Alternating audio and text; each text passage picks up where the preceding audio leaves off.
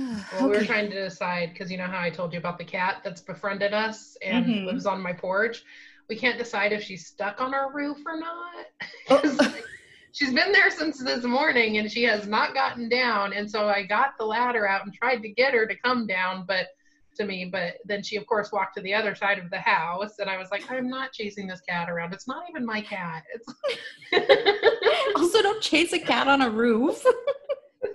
Super like, dangerous. Yeah, so I'm like, forget it. And I was like, we'll see if she comes down. So I put food in her bowl and some treats, and we'll see. But I'm like, this freaking cat, somebody adopt her already. Something about your roof, man. She likes it. I know, she does. So she was sleeping, yeah. She was sleeping there. I think she likes to sit because she goes into the backyard and sleeps kind of like on that side of the roof and like just kind of watches the dogs. So she really wants to come inside, but my dogs are not cat-friendly dogs, so they would tear her apart. Yeah, I know. The dog saw a baby squirrel in our tree today, and John's like, oh, look at the little squirrel. And I swear, like, Luna and Apollo were like vultures, just circling the tree. Every once in a while, Apollo would jump at it. Luna sat down and just watched the squirrel jump from branch to branch. And he was little, so you could tell he was still learning how to, like, get his footing. And so he would, like, carefully jump from branches. And I'm like, oh, please don't let the squirrel fall, because I cannot stop them from getting, because me and John started trying to get them inside. And Apollo would just, like, duck around John and like run around and stuff. And so we saw it because there's like a branch that gets close enough to the neighbor's tree that if most squirrels will jump like that, they'll run away from the dogs and jump across. But he's little and the branches are really little, so I don't think he felt super confident in being able to get far enough to like grip. And so John was like, so me and John were out there and we were waiting, and we were kind of in between the dogs and the branch. So just in case the squirrel fell, we might be able to do something, or at least slow them down. And be like, whoa. And he was doing like practice jumps from our tree, like to different branches in our tree. And finally he just went for it, and he almost fell, but he ended up like getting up. And I was like, oh, thank God, because I did not want to have to deal with the dead squirrel today. I know.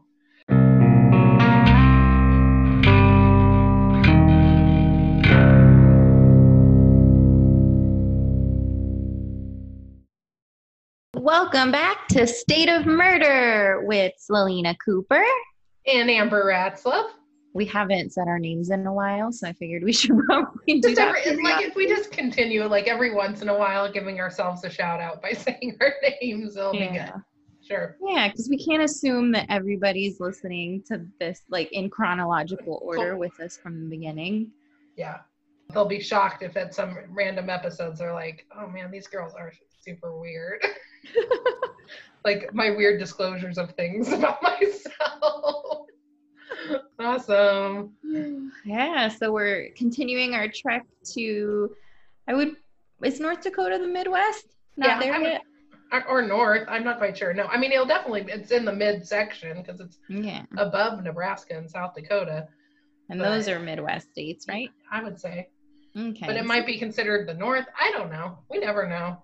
I know the west and the east and everything is in the middle. I'm kind of like, and I know the south. I feel like my education in geography growing up was sorely lacking. Yeah. I mean, I remember learning the capitals, but I just looked it up. So the 12 states make up the Midwest are Illinois, Indiana, Iowa, Kansas, Michigan, Minnesota, Missouri, Nebraska, North Dakota, Ohio, and South Dakota. Oh, and Wisconsin. So we are officially in the Midwest. In the Midwest. We are starting the Midwest with North Dakota. Yeah. Okay. That's my home stomping grounds, the Midwest. Nice. Yeah, it's where you're from. I have shockingly never been to North Dakota. So I also have not been to North Dakota. What? We hit another state you haven't been to? Yep, we have. We have. Going down, once we start heading down from North Dakota, I've been to most of those states. Oh. I think I've been to every state otherwise that's considered Midwest, but not North Dakota. I just didn't have. My mom just was telling me when I was telling her we were going to record on North Dakota today, and she told me that she used to, when she was growing up and in high school, would go to North Dakota and like hang out. I guess there's not a lot of really cool places to go when you're from the Midwest. It's not like in California where you're like, hey, let's, go. We have like Yosemite National Park right here, or we can go to the beach, or San Francisco, or LA if you so choose. So it's like, there's not really those kind of places. So I guess going to North Dakota, and she was like, we went jeeping. Jeeping? Is that just driving around in a Jeep? Yeah. Off-roading? Yeah, kind of like off-roading in fields, I guess. So real exciting. Thrills a minute. Nice. Yeah, that was our discussion over dinner tonight. Yeah, North Dakota. North Dakota. Have my fake North Dakotan accent based off of the movie Fargo. Yeah, and I always just have Yeah, and see, is that North Dakota? Because I always assume that was like Minnesota because of Bobby's word. It sounded like a Minnesota accent. Well, Minnesota's right. That's right by North Dakota. So yeah, so I guess it would track that they have the same accent. Yeah. See, I don't think Californians have accents. I don't know. Maybe just because I don't think ours stands out quite as much. There's a surfer accent, but I don't think that's a Californian accent. No. I don't really hear an accent from where we're from. I definitely have one. I have a twang sometimes. Like Colorado? Yes, like Colorado, which is, I guess, apparently Nebraska. Very much so the way Nebraskans. And also, some people from Colorado have let me know that they say it the way I do. Okay. Yeah, it's always Colorado for me. Colorado. That just sounds like you're fancy. Oh, it's Colorado. Let me sip my tea with my pinky up. All right. You want to tell us your story this week? Sure. Today, I'm going to be sharing with everybody about the Wolf family. Jacob Wolf owned a farmstead a couple miles outside of Turtle Lake, North Dakota. He was known to be very hardworking. His family was pretty well off. They were pretty prosperous and successful in the farming game. And he was also very well liked in the community. It was said that he kept really up to date in farming methods and techniques, which is pretty important even nowadays. I have relatives that are farmers, so keeping up to date and know everything. And what did he farm? Did it say? It didn't. I think that North Dakota is really well known for its wheat. Oh, okay. So maybe that. Or other things. I mean, corn, alfalfa, Milo, those are all things that grow in the Midwest. Soybeans. So take your pick. Jacob was known to be pretty frugal. And I don't know if this is just this community is German-Russian. And my family also comes from a German-Russian community and Mennonites as a whole. I don't know what religious ethnicity, kind of background this family was, but there's a lot of Mennonites in the Midwest, and Mennonites are known kind of as pretty frugal people, kind of tying with the Amish, and they have some frugal tendencies as well. Mm-hmm. So he was married to Beta, and they had 6 daughters. Bertha was their oldest. She was 13, and then they kind of stair-stepped down. There was Maria, Edna, Lydia, Martha, and little baby Emma, who was 8 months old in the year 1920. So this is when all the incident occurs. Turtle Lake was and is still a very, very small town. So when I was looking, I think there's like 560 people that live there. When the Wolves lived there, there was a little more than that. So probably about 800. Not a huge amount of people. As I've mentioned many times, my family's from Nebraska, and my parents are from a very small town in Nebraska. So while I don't really know exactly what it's like to live in Turtle Lake, I can totally imagine it. So every time I visit the town my family's from, like you drive down the street, the second a stranger comes into town, everybody knows that they don't belong. You get looks. There was the cop in the town that my family's from. His name was Milo. He would kind of follow you a little bit, like trying to figure out if you belong to who you belong to. Like there's just a lot of questions. People are nosy. Everybody pretty much knows everything about everybody else in the town.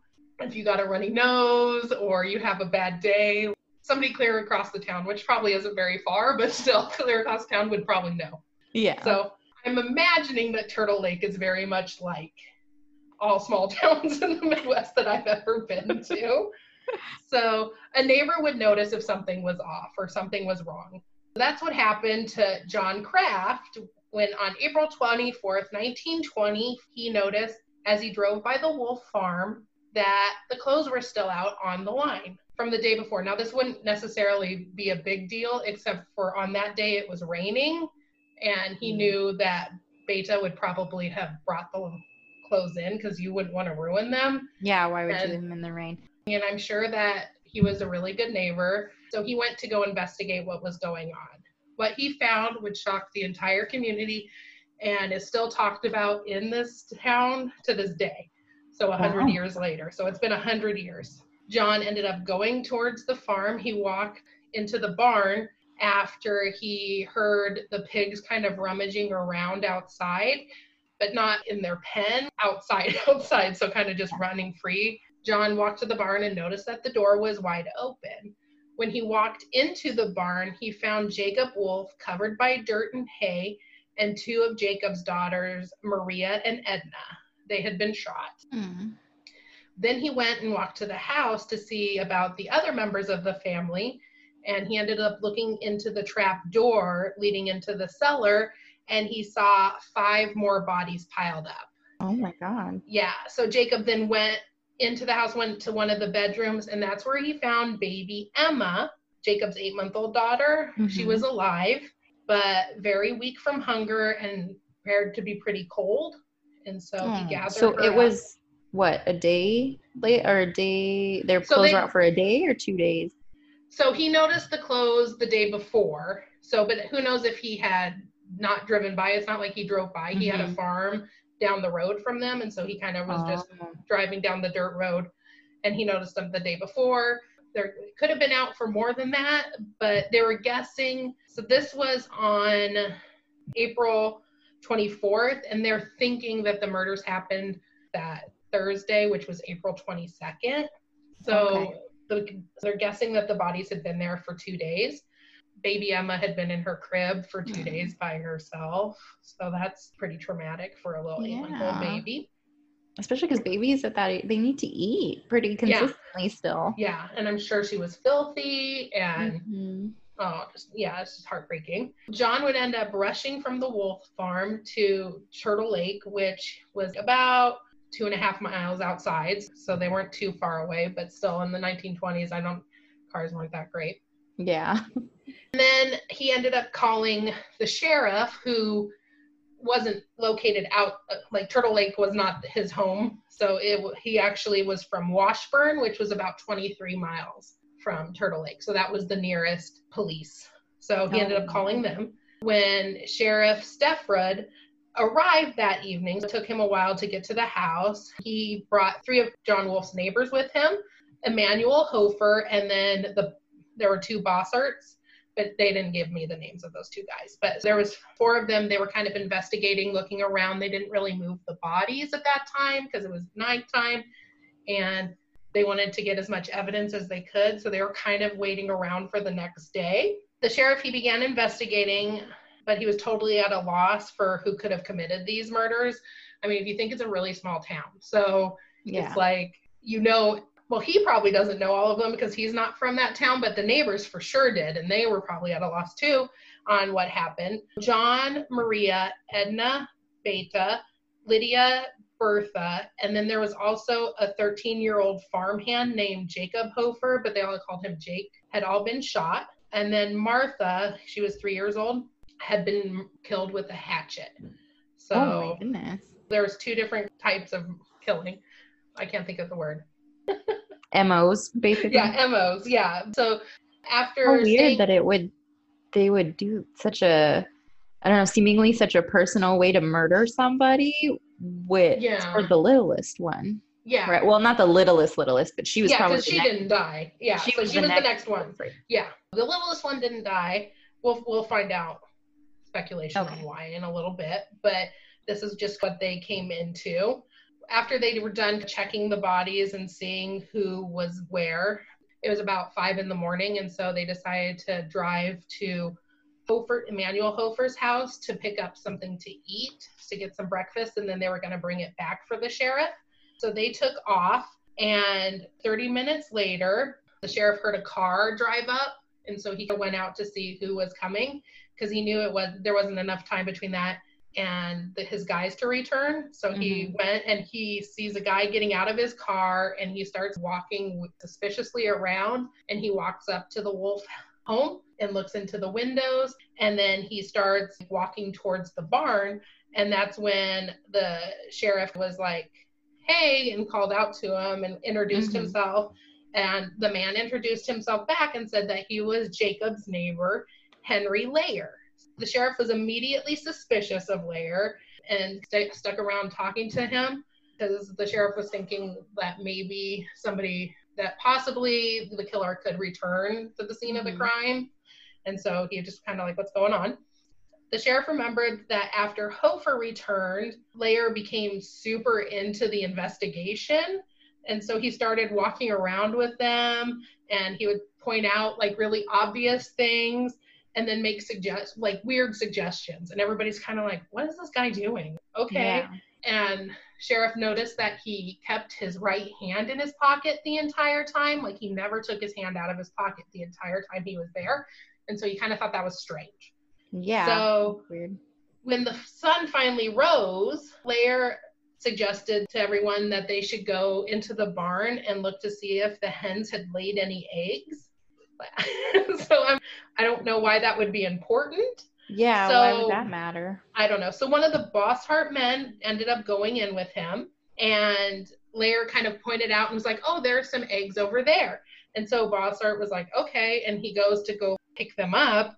And as soon as he turns to go pick them up, Layer shouts, ho, see what I found here under the hay? Shotgun shells. He then, when Bosshart turned around, he saw him kind of rustling around in the hay and then came up with a handful of shells. Okay. I know, your face is like very skeptical. I also was when I was reading this. I was like, what? Yeah, I'm like, that just seems like, oh, look over there. And then he dropped shotgun shells in a spot. Look what I found. Yeah, like, exactly. That's what it seems like. Yeah, exactly. So Bosshart and Laird walk out of the barn to go show the sheriff what they had found. And the sheriff was even more suspicious because they had already searched all of the hay. So they called it turning the hay over. So they had already looked and the previous night to see if there was anything there, and nobody had found anything exactly where he had looked. So he was like, okay, this guy. So his alarm bells were going off, but there was still not enough. I mean, just because a guy seems to be weird, there wasn't enough to convict him of the murders or even prove that he committed them or had anything to do with it. So there's just so little to go on. By noon the next day, a whole bunch of crowds started showing up and gathering at the farm. The police from Bismarck, so we were talking about last week, so Bismarck is the capital of North Dakota. So they even sent their chief of police to help with the investigation. And they ran down like lead after lead, and nothing was successful. They were checking everybody's alibis to see if anybody couldn't account for their time, and they didn't come up with anything. The town was so on edge that they formed a posse to do their own investigations. Wow. And they ended up finding this guy, like this young, it said youth, it didn't give much specifics in the readings I read, but so they found this young guy, I'm guessing probably some teenager. He was wandering around the lake, and they decided to kind of hog tie him up because they just assumed, and I'm guessing he was a stranger, because I told you, small towns, everybody knows everybody, and if they don't know you, you're gonna probably be a suspect, because they're like, no, nobody in our town could do this. So who's like a stranger around here? Oh, there's that weird guy. So they grabbed him and tied him up, and he wasn't freed until the sheriff came and was like, no, I don't think he did it, and like untied him. And there was no evidence that he had anything to do with it. That guy probably never came back to that town. Oh, I know. They're like, he's probably like, screw Turtle Lake. Yeah, I'm out. So the only evidence that anybody found was they actually did find the shotgun, so the murder weapon. Oh, okay. It was found in a shallow lake, and so it was so shallow that the part of the gun was like, I'm guessing the whole, what do you call the barrel? No, the other part that goes against your shoulder. Your guess is better. Handle? I don't know. Whatever the thing is that you put up against your arm. So that part. We should really learn more about guns. guns. I know if we're going to talk about true crime, and like we have guns almost every single week we have to talk about, and I know so much of nothing. So whatever that thing was called was sticking up out of the water, and so they went and got it, but they couldn't figure out who it belonged to. They even checked with the manufacturer to see if they had any record of the gun, and they didn't. So that evidence, even though they suspected it was probably the gun that shot everybody, it didn't lead them to anywhere either. I figured out. It's called the butt of a gun. The butt of the gun. The butt of the gun. So I think the butt of the gun was sticking up out of the water. So Thank you. People are probably like, these ding dongs. Yeah. Hey, we don't mess with guns. No, we don't. No, thank you. Personality. That's not what we do. Yeah. But always in the back of the mind for the sheriff was Lair. One townsman recalled Jacob Wolf sharing that there was friction between him and one of his neighbors. He didn't have a name, but he recalled that Jacob came up to him previously and shared that he was concerned that a vengeful neighbor might do him harm. So a lot of people were suspecting Lair because there had been some trouble. And so the story went that Lair had some livestock that broke free from his property and got onto Jacob's land, which resulted in Jacob's dog biting one of Lair's cows. Huh. So he got upset because the dog bit a cow? Yeah. So did it just bite the cow? I don't think so. I think it just bit it and it injured the cow. And I mean, that's probably his way he's making money. So that, I mean, I could see. But it's also, the cow is on the wolf property. So get a hold of your livestock, buddy. Yeah, they can't just free range this. Yeah, freaking fix your fences or whatever was wrong with them. So it was also known that Lair was kind of a gossip, and he liked to talk about Jacob's private life. It did not go into specifics about that private life or what he could be possibly gossiping about, but it was just known in town that Lair liked to talk about Jacob and his private life. But still, of course, this, like, just because some guy gossips and is mad because his cow got bitten by a dog, they still didn't have enough evidence on anything to bring Lair in. So they just decided to watch him and see what happened. Lair's odd behavior would continue. On April 28th, 1920, over 2,500 people gathered at the Wolf farmhouse for their funeral. So there were 8 coffins were lined up in a row, and Laird attended the funeral. And he seemed pretty grief-stricken. He asked for each of the coffin lids to be lifted so that he could look once again upon the faces of his neighbors. He went to each of their coffins and looked at them.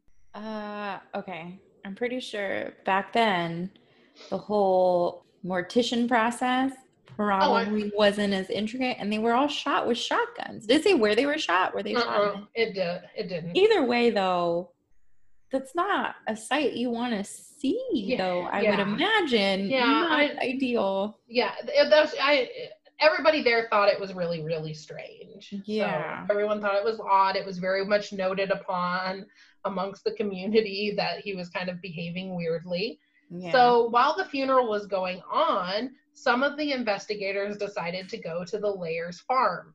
When they got there, they ended up questioning one of his daughters, who did share with them that one morning the week prior, Lair had been gone from the farm, but she doesn't remember which day and at what time he was gone. She just remembers that he wasn't around. Yeah. So that still wasn't really enough to go on. But 2 weeks passed and still nobody had been arrested for the murder, and pressure was totally mounting for the police to make an arrest. They even raised $10,000 for a reward. So this small town of 800 plus people raised $10,000, which in 1920, I did not look at the conversion rates, but I'm sure was a shit ton of money. Yeah, that's a crazy amount but I mean, even too, for the whole town to raise that kind of money is incredible. Yeah. So, I mean, probably some outskirts, because there were 2,500 people. I don't know where all these people came from, but that attended the funeral. So maybe they each gave a couple bucks. I don't know. The equivalent in purchasing power now is about 128,000. Okay, so there we go. That's a lot of money. Yeah, in like less than a week's time. I know. People are going into like life savings and everything at that point. You'd have to think. In that couple of weeks. So especially because they're mostly farmers, right? Yeah. So, but some farmers do really well. So, and it sounded like the Wolf family was pretty prosperous. So maybe that community as a whole was pretty well off at that point. This was before the Great Depression. So yeah.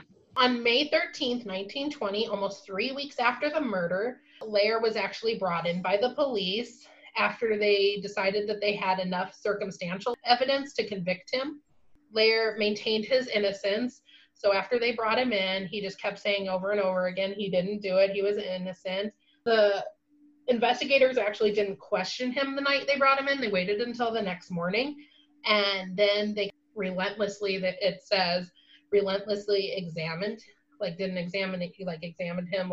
And I'm guessing, we've had a lot of stories where we talk about like really long interrogations and like kind of browbeating and I'm guessing. Yeah. And then at what point is it just because they're done and they're tired that they say whatever you want them to say versus the truth? Yeah. So hours upon hours on end of them just continually asking him why he killed the Wolf family. Why didn't he confess? They knew he killed them, and just over and over and over again repeating that.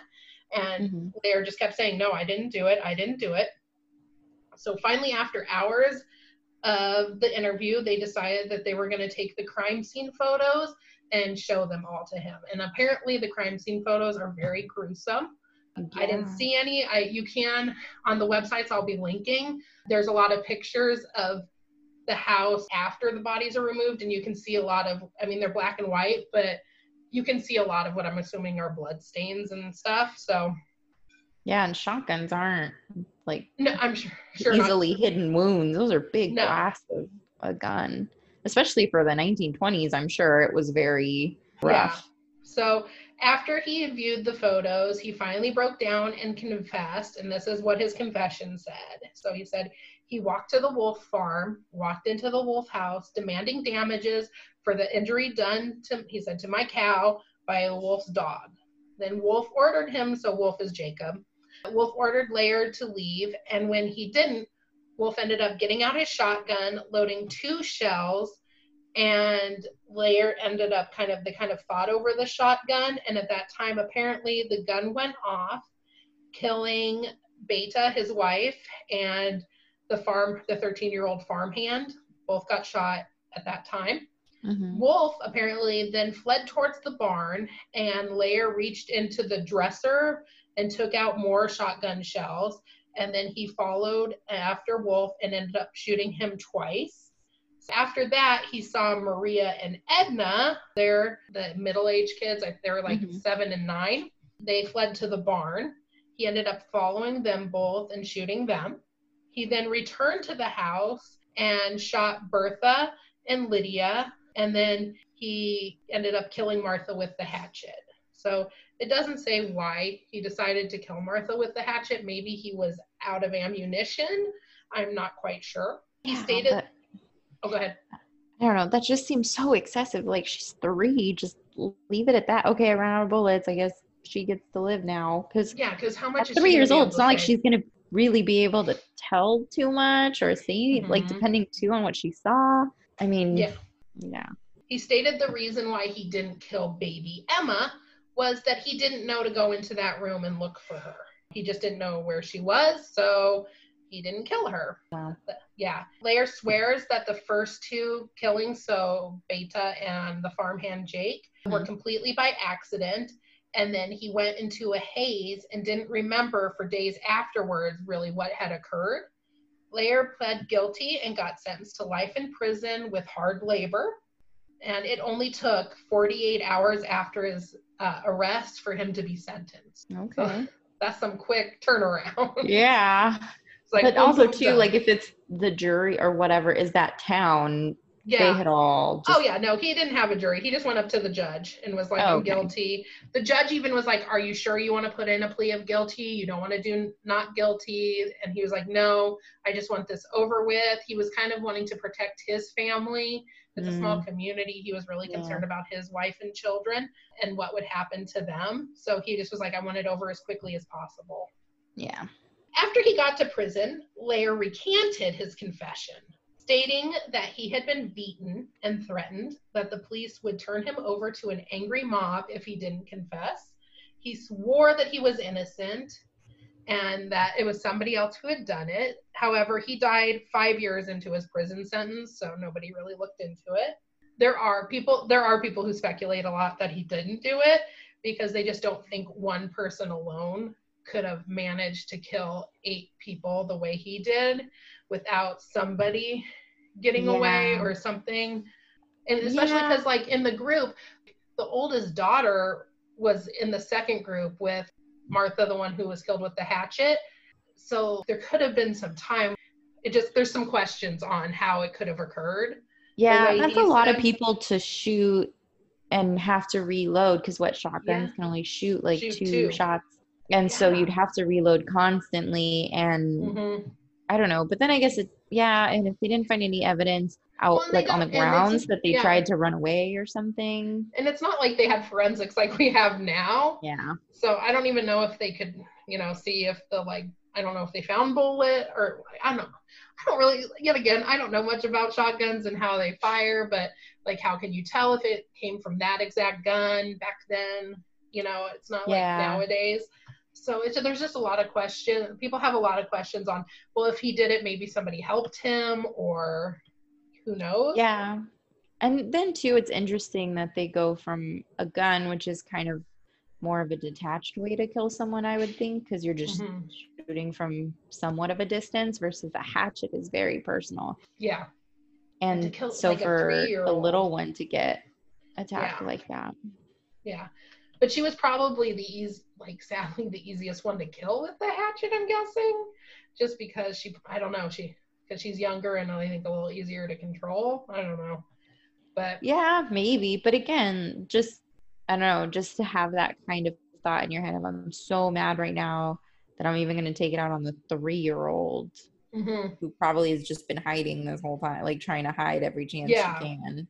Yeah. So the Wolf family was all buried together in one large grave site with one headstone that reads, and I think it's in German, I'm not quite sure, but it's Die Immortate Familie, which translates to the murdered family. So that's, how normally you have a headstone that says, which say like Wolf, Jacob and Beta.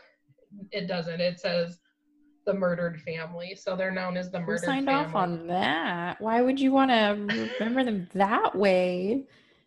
I don't know. I thought it was pretty Not even to put their names? So their names are like really small on the bottom, but yeah, it seems very odd to me. The headstone's not very big, but this case is very, very well known in North Dakota. So I don't think it's a well-known case outside of North Dakota. I'd never heard of it, but like in North Dakota, apparently this is a very well-known, talked about case, just because it's the largest mass killing in North Dakota history. Wow. So that's the story of the Wolf family. Oh, and baby Emma, she ended up going and living with an aunt and uncle, and she actually died in 2003, I think at the age of 84. She lived a long life. It was hard for her because she also still lived in that small community. And, growing up as the daughter of this murdered family that survived, a lot of kids kind of picked on her and made fun of her. I know. It's the worst.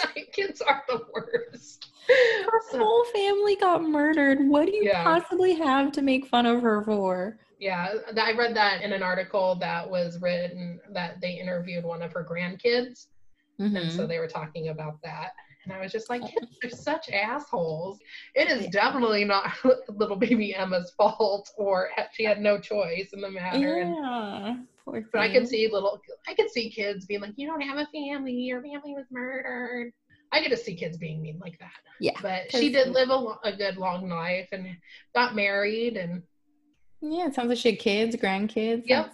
That's awesome. Yeah. So Emma Wolf lived a long life. All right. Well, thank you for sharing. Yeah.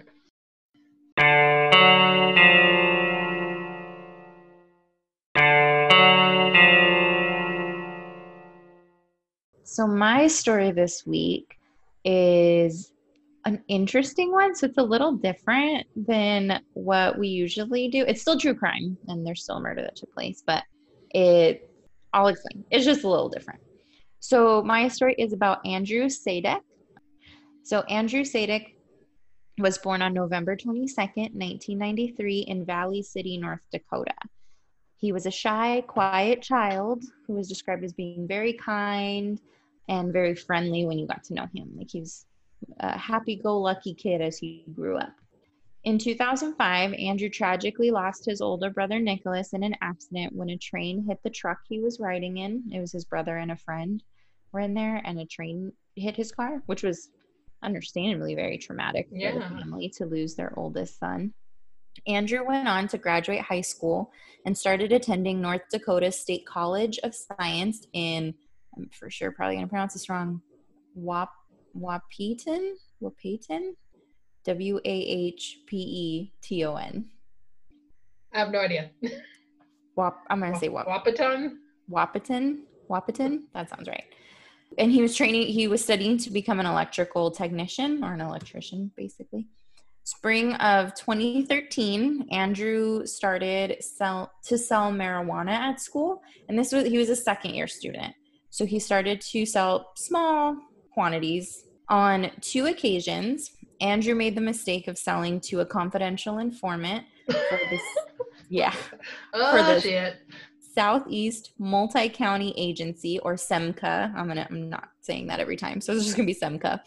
SEMCA is a task force working on drug enforcement across 3 different counties in North Dakota, including the one that the campus was on. The first occasion, Andrew sold the informant an eighth, which for anyone who doesn't know, that's it's the typical unit for selling. You typically buy an eighth, or when people are selling, it's 3.5 grams, which is about 2 or 3 blunts worth. It's the small amount.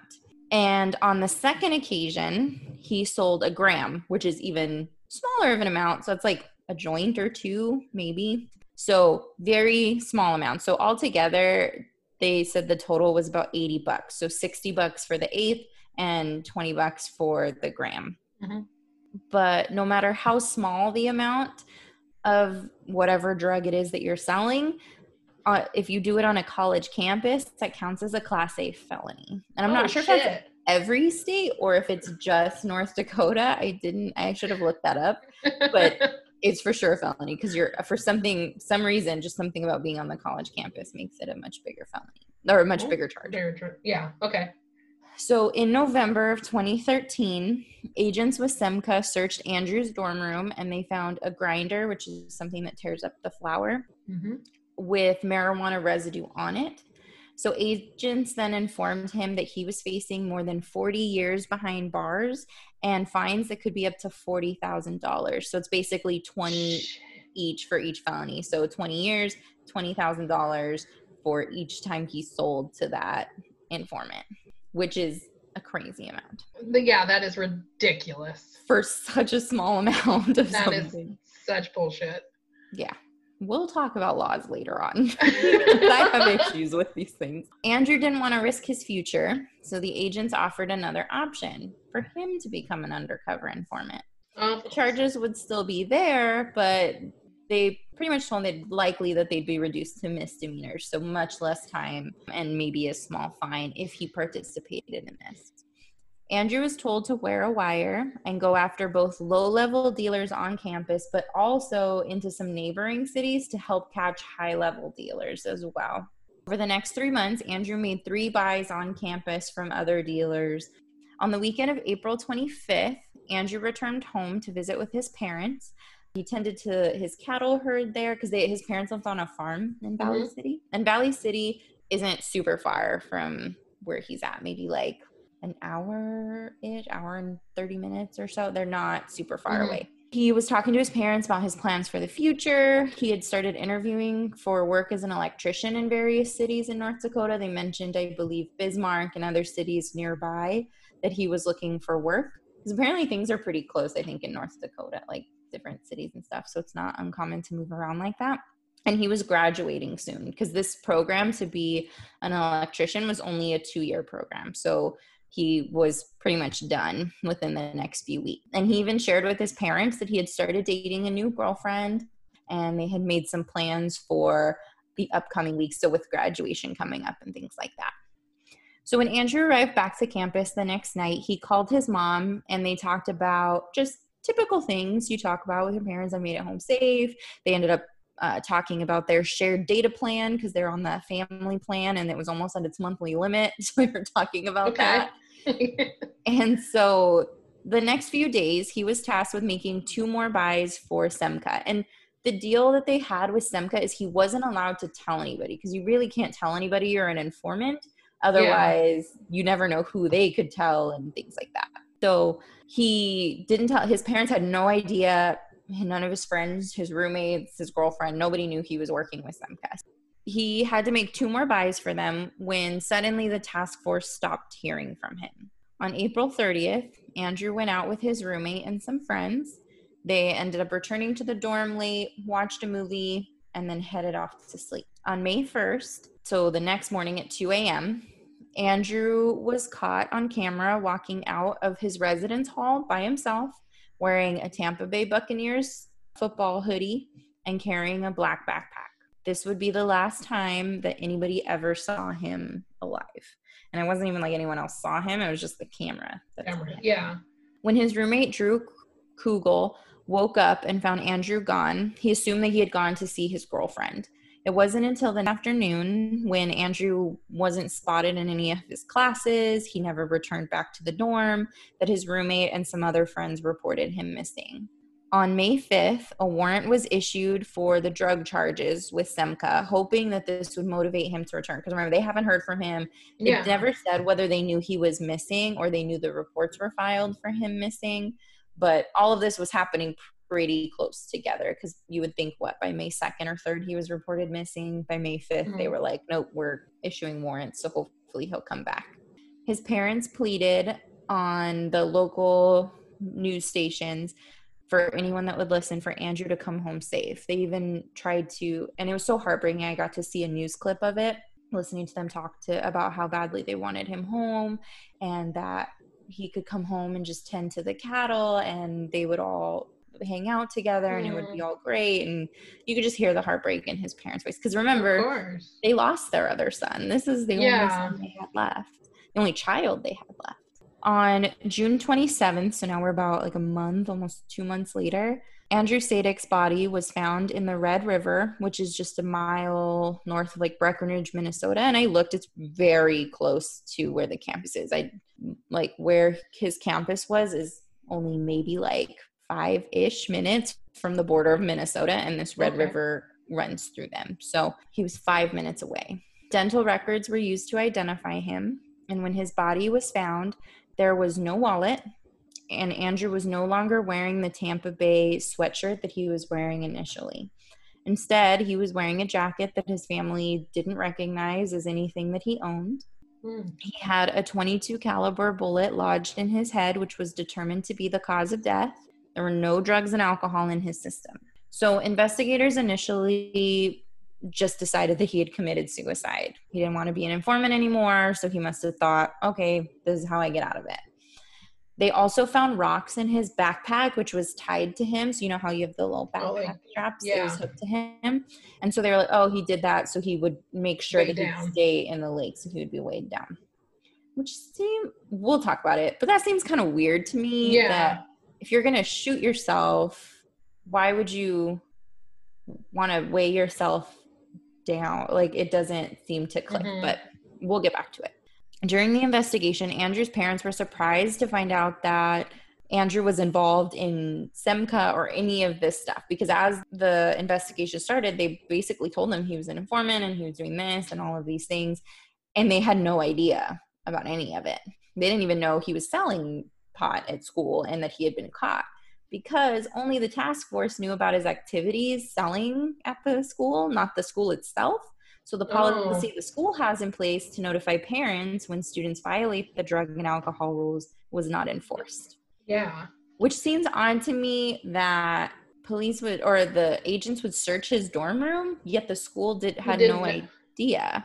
Yeah, that is pretty weird. Or why that was even allowed to have no idea. That sounds more like a loophole than anything. Like the school's like, well, we didn't catch him, so we don't have to tell. But I don't know.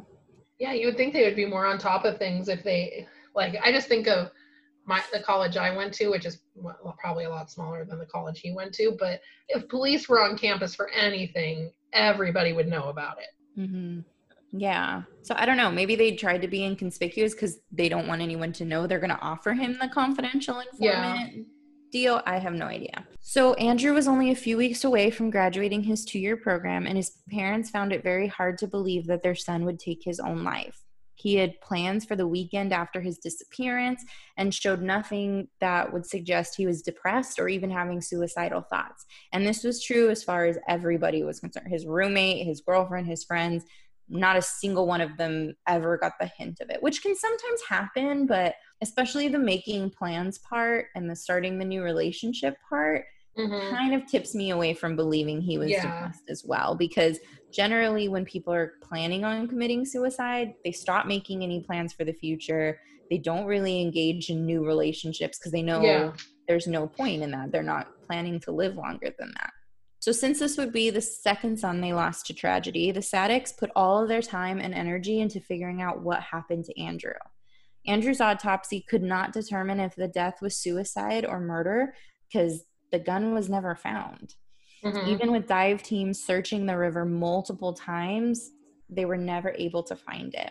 Tammy, Andrew's mother, argued that after the police found Andrew's car, which I'm assuming was still on campus, it never really said where they found his car. It doesn't seem like it was by the lake at all. It was back at campus. The police promised her they would search the river as soon as it went down from its flood stage, because I guess in April, floods are really common in that river, so they needed it to wait, which should have been maybe like the next month or so. It should have gone down. She claimed that they never searched the river, and it wasn't until the dive team was conducting training exercises a month after the water had receded that they found him. So she was basically saying it was just a fluke that they found his body in the river. Oh, okay. And I looked it up because I was thinking, I don't know, for some reason, and it's the California in me, sometimes when I think of rivers, I think of more like creeks. Like I don't see them as being that deep, but rivers can be very deep. Oh yeah, definitely. They can be super deep. And for some reason in my mind, I was like, oh, they just found him near the river, but no, they found him in the river. Yeah. So she was saying that the dive team was conducting training exercises and that's how they found them. But again, of course, law enforcement is saying that's not the case. There was no note left behind. And those closest, like I said, to Andrew never really seemed there would be any reason for this. He never said anything or was acting any differently than he normally did. And in the beginning, I said he was a very happy-go-lucky guy. He was excited for the future. He was excited to start working after he was done with this 2-year program. And so none of them, with no note, it doesn't seem plausible to anybody he knew. So Tammy also said in another interview that she was upset when his school, SCS, I'm just going to say that. I'm going to repeat the whole thing. It's very long when your state has 2 words. Campus police, who were supposed to be investigating, she was upset that they had just brushed it off as a suicide and didn't seriously look into the possibility of a homicide, because his parents are thinking he was working as an informant, which is very dangerous work. This for sure could have been a homicide. So she was upset that the campus police were kind of not really, because they were in charge of investigating stuff. And I'm assuming because he was selling on campus or he was last seen leaving campus. But the family did end up informing investigators that a .22 caliber pistol was missing from the family home, but the other evidence didn't sit well with them for a suicide. And again, because the gun was never found, there's no way to say that it was that gun, or even if it was that gun, because he was in the river, there's no gunshot residue, anything like that. Who's to say he didn't bring the gun to protect himself and someone took it or used it to kind of kill him? So, well, and I wonder also, like, with the autopsy, just how the bullet went into the head, and is it possible for him to have done it? Or because there's very certain trajectories that a bullet would go. I'm assuming because they couldn't determine between either. So they didn't say one or the other because they couldn't make the determination without the weapon. Or I don't know, even if they had the weapon, if that would have helped. But it must have been in a way that both he could have done it and someone else could have done it. Okay. Yeah. Because again, if he's found in the river, all of the evidence is pretty much washed off of him. Even if if the gun's in the river, there's no way to know. It makes me a little suspicious. I mean, I guess he was in the river, so it's easy that the gun could have gotten out of his hand, or he could have dropped it, or something like that. Or if he was killed on the bank of the river and then the floodwaters came, it could have been washed away. Mm-hmm. So there's lots of reasons for that, but also too, the fact that he didn't leave a note. He was super close. He never said anything to investigators about not wanting to do this anymore. Because it sounds like he stopped contacting them, or like that they noticed he stopped contacting them after he had already been missing. So there's nothing that says he was ditching them and then went missing. It seemed like he was probably still doing what he was supposed to be doing and went missing in the course of that. Yeah. Although it would be hard to be an informant. Like I would feel so terrible of putting somebody in a situation that I myself had been in. Mm-hmm. I would feel horrid. Yeah. The Sadeks had a bunch of questions. Why would Andrew's wallet be missing? Why was he wearing different clothes that didn't belong to him? And why would he try to weigh himself down? That seems like such overkill for a suicide to want to. So the method wasn't drowning. He was shot. So why would be the importance of putting rocks in his backpack to sink himself? Same thing too. Why would someone would take a wallet if they didn't want a body to be identified? Yeah. So that seems highly unlikely because, again, there was nothing that said why he would care if anybody identified him, especially if he was just trying to get out of the life. Why would he want them thinking he was missing versus just knowing that he's gone, Mm-hmm. Also, the jacket thing is weird. Why would he have changed clothes? Because in the video, there's nothing to suggest he had that jacket on him, and the sweatshirt wasn't found in the backpack or anywhere. So why would he have different clothes on? Yeah, and whose jacket is it? Mm-hmm. When the Sadeks brought Andrew's car home after his initial disappearance, they noticed that the carpeting inside was wet. It doesn't tell me how long. I would assume the day or two, which is why I was thinking the car was left on campus when it was found.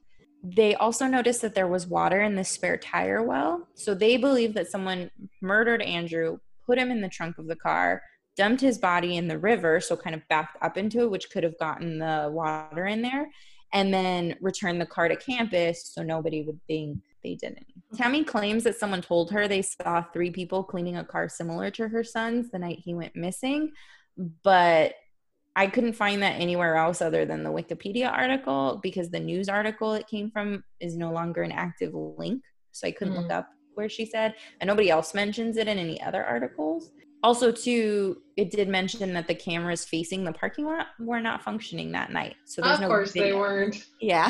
So there's That's nothing. Historically known for like any true person that listens to true crime stories, that the cameras, the surveillance cameras are never working, or they're too blurry to like actually show you anything. Or the person knows they're there, so they're hiding the whole time. Yeah. Yes. Yeah.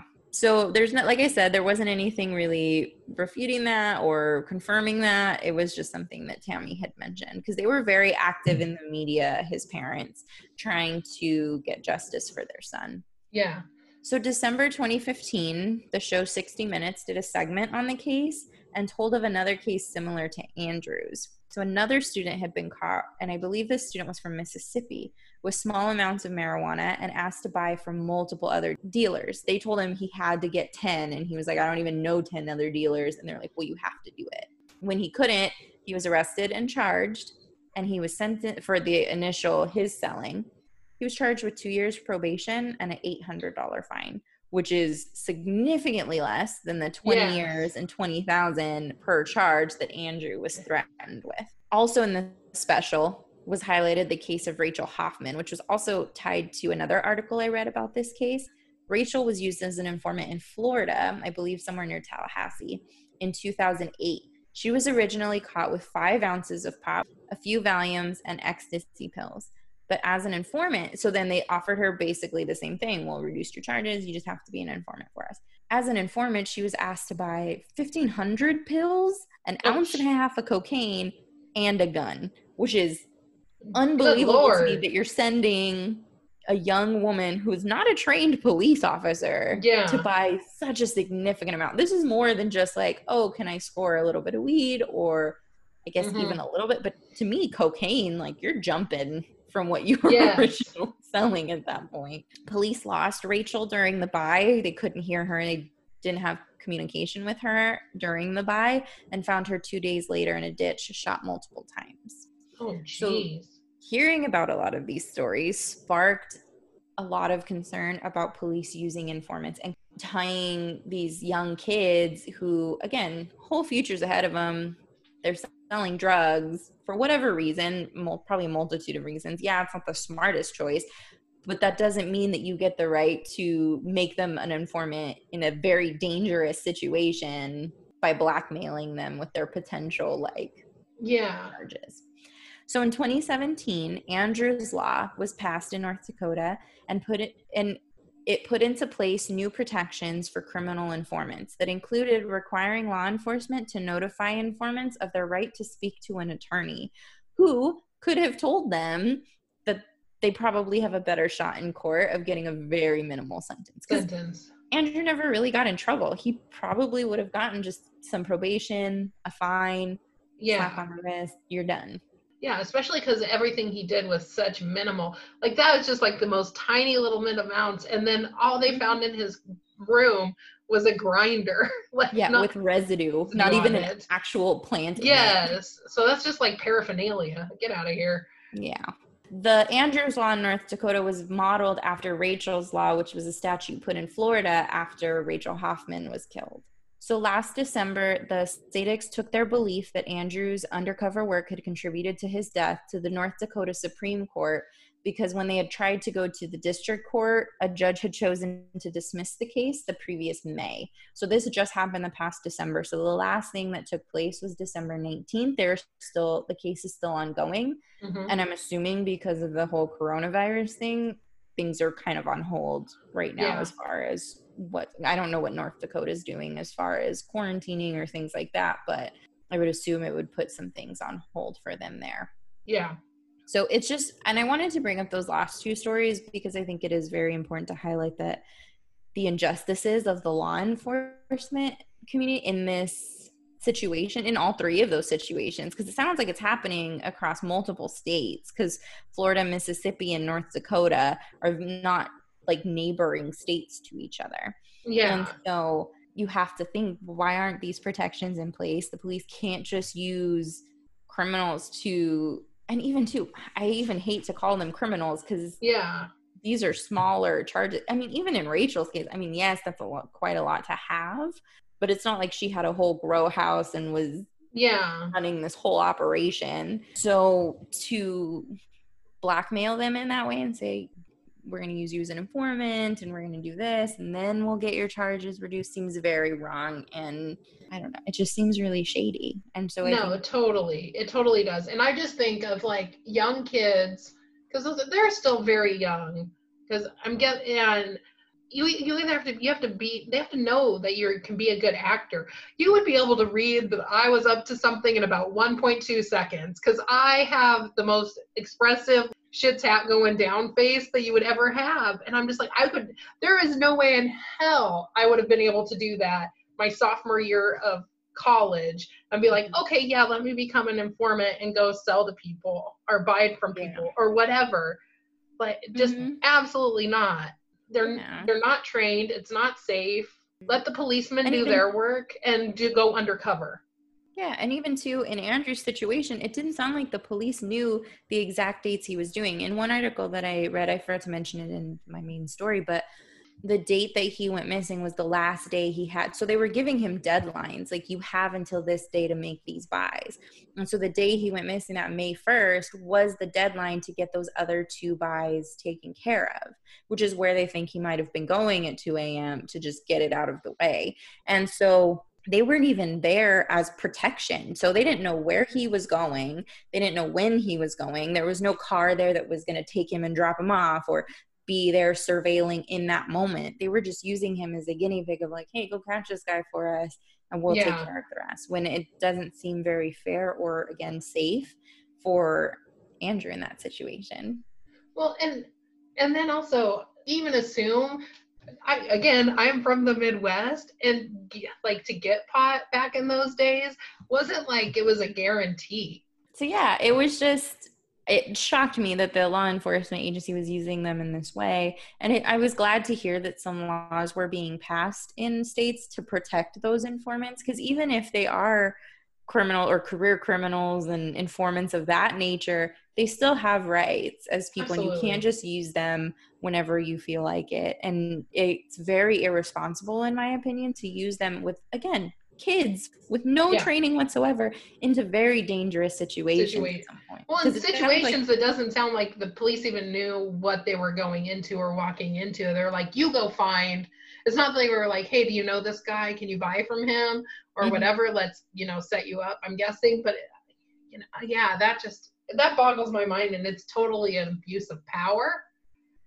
Yeah, and the case for the district court was because they were saying that he was never told that he has the right to an attorney, because I don't know if he was like officially arrested. So I don't know if he could have, if they read him his Miranda rights, or if they were just like, hey, we're just talking, here's your deal, or we could arrest you and this is the path. So it kind of seems like they used a loophole of, you're not arrested, so we don't have to Mirandize you. So that way they didn't have to let him know that he does have a right to an attorney in that situation. And an attorney would have advised him to not take that shitty ass deal. And he would have been, I can pretty confidently assume he would have gotten a way lesser charge than that, being a first time offender with no prior, like he's a good kid. He sold a very small amount. And even so, that's the only amount. There was nothing that suggested he was going to sell any more in his apartment or in his dorm room or anything like that. So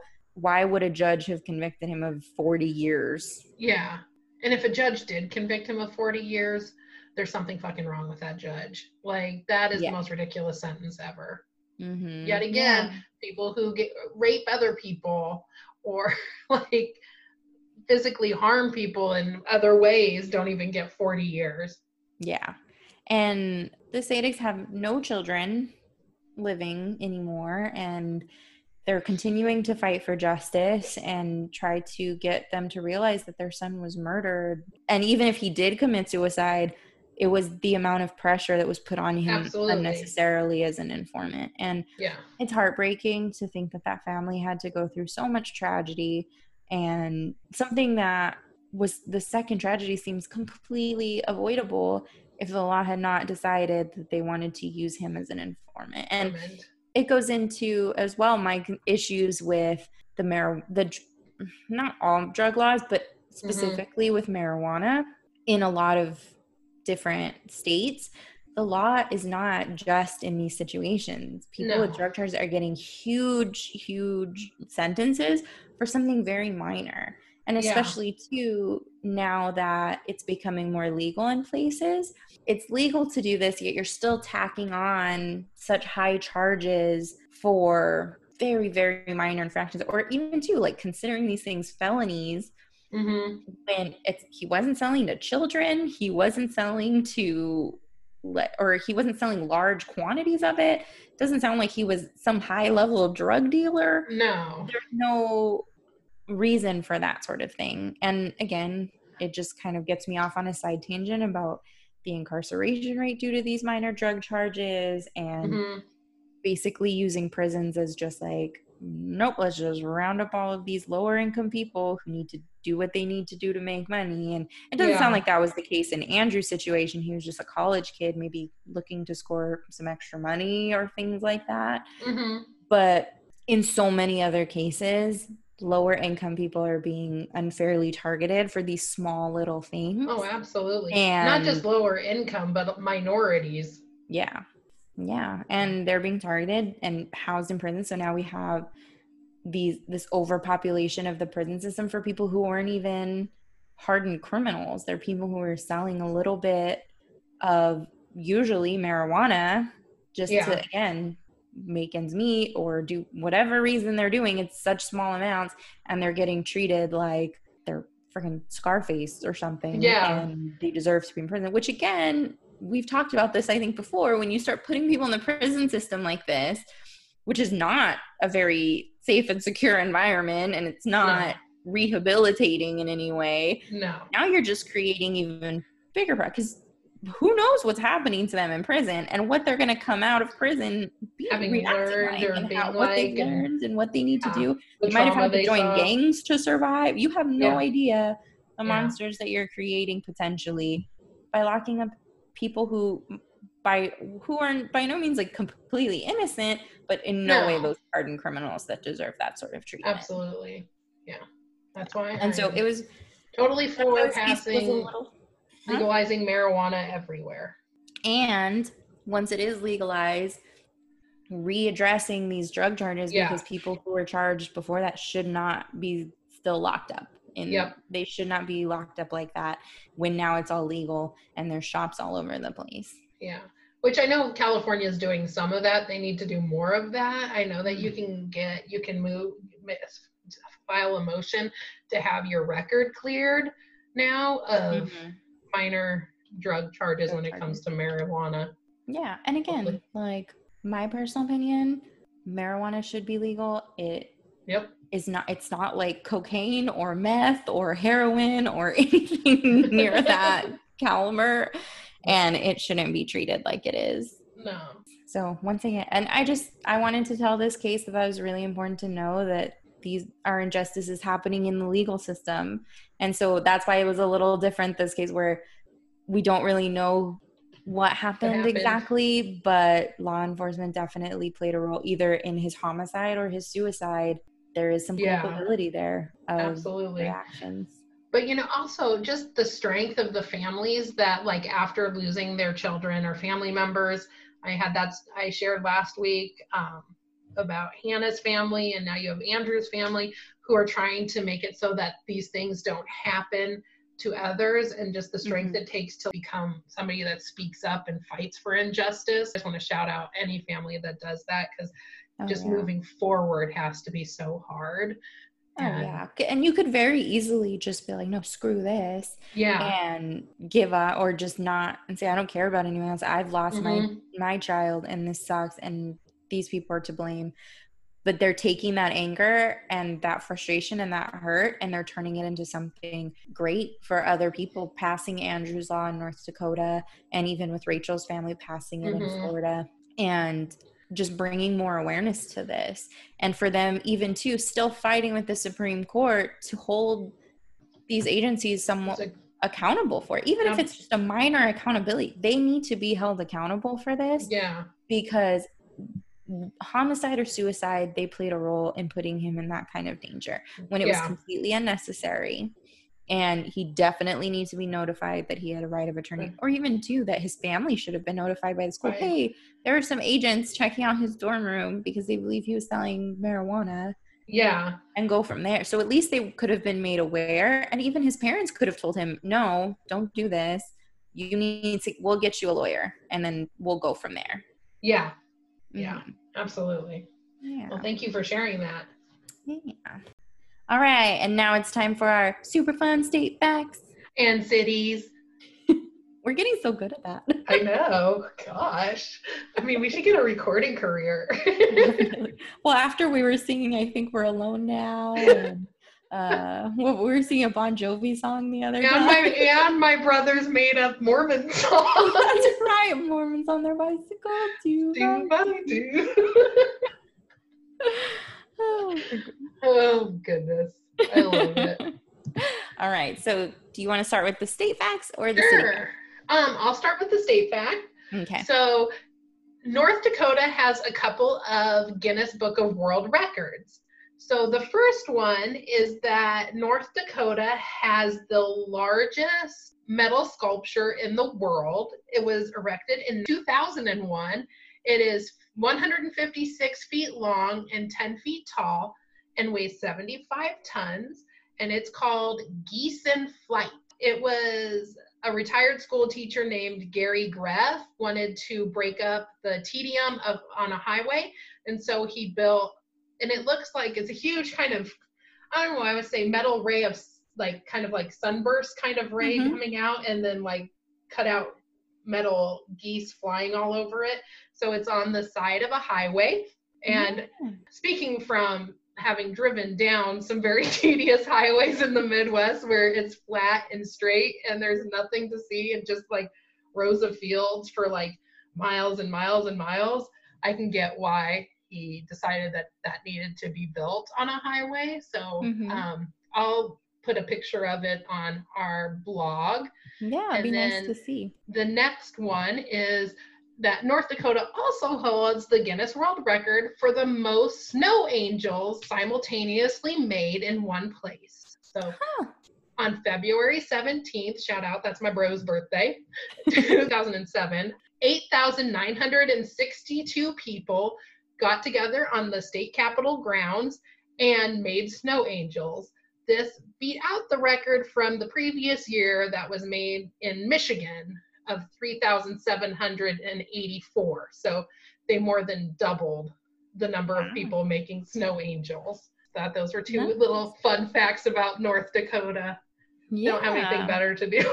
No, I'm just, don't hit me, North Dakota.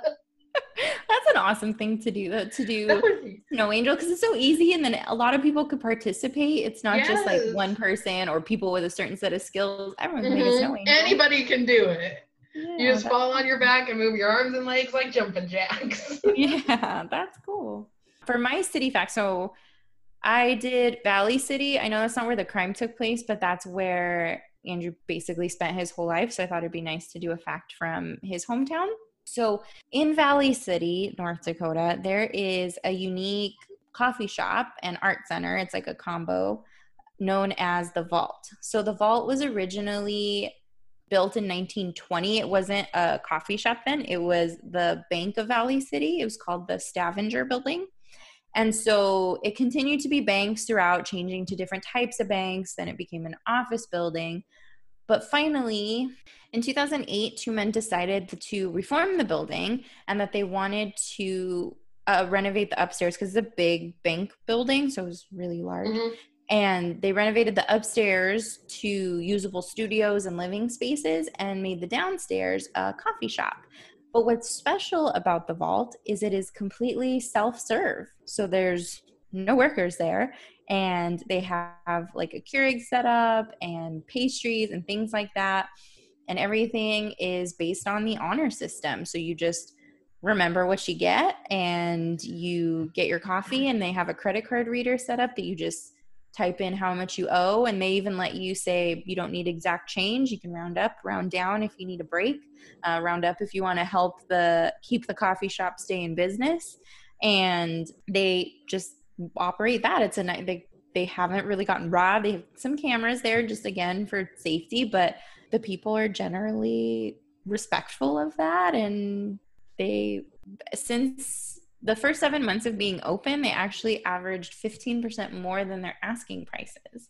Because people were willing to help it out. So they even too, if you're not paying with card, they have like a little slot in the desk that sets up where people can drop like a check, and that's something that says like, here's where to make your checkout to, and you can drop cash in there and things like that. So you can just help keep them alive. And like I said, they also have like a little art studio. So they have local artists and things like that they promote. And so they support all of that. They even have chairs where they can show like old movies, and they have big screens where they can do any type of exhibits, a small theater performances, all kinds of stuff happen at the Vault. So it seems like a really great place to go. And I thought that was super unique. It is. That's really cool. The town of Valley City. Super so cool. If you're ever there, go check out the Vault. Yeah, a lot of trustworthy people.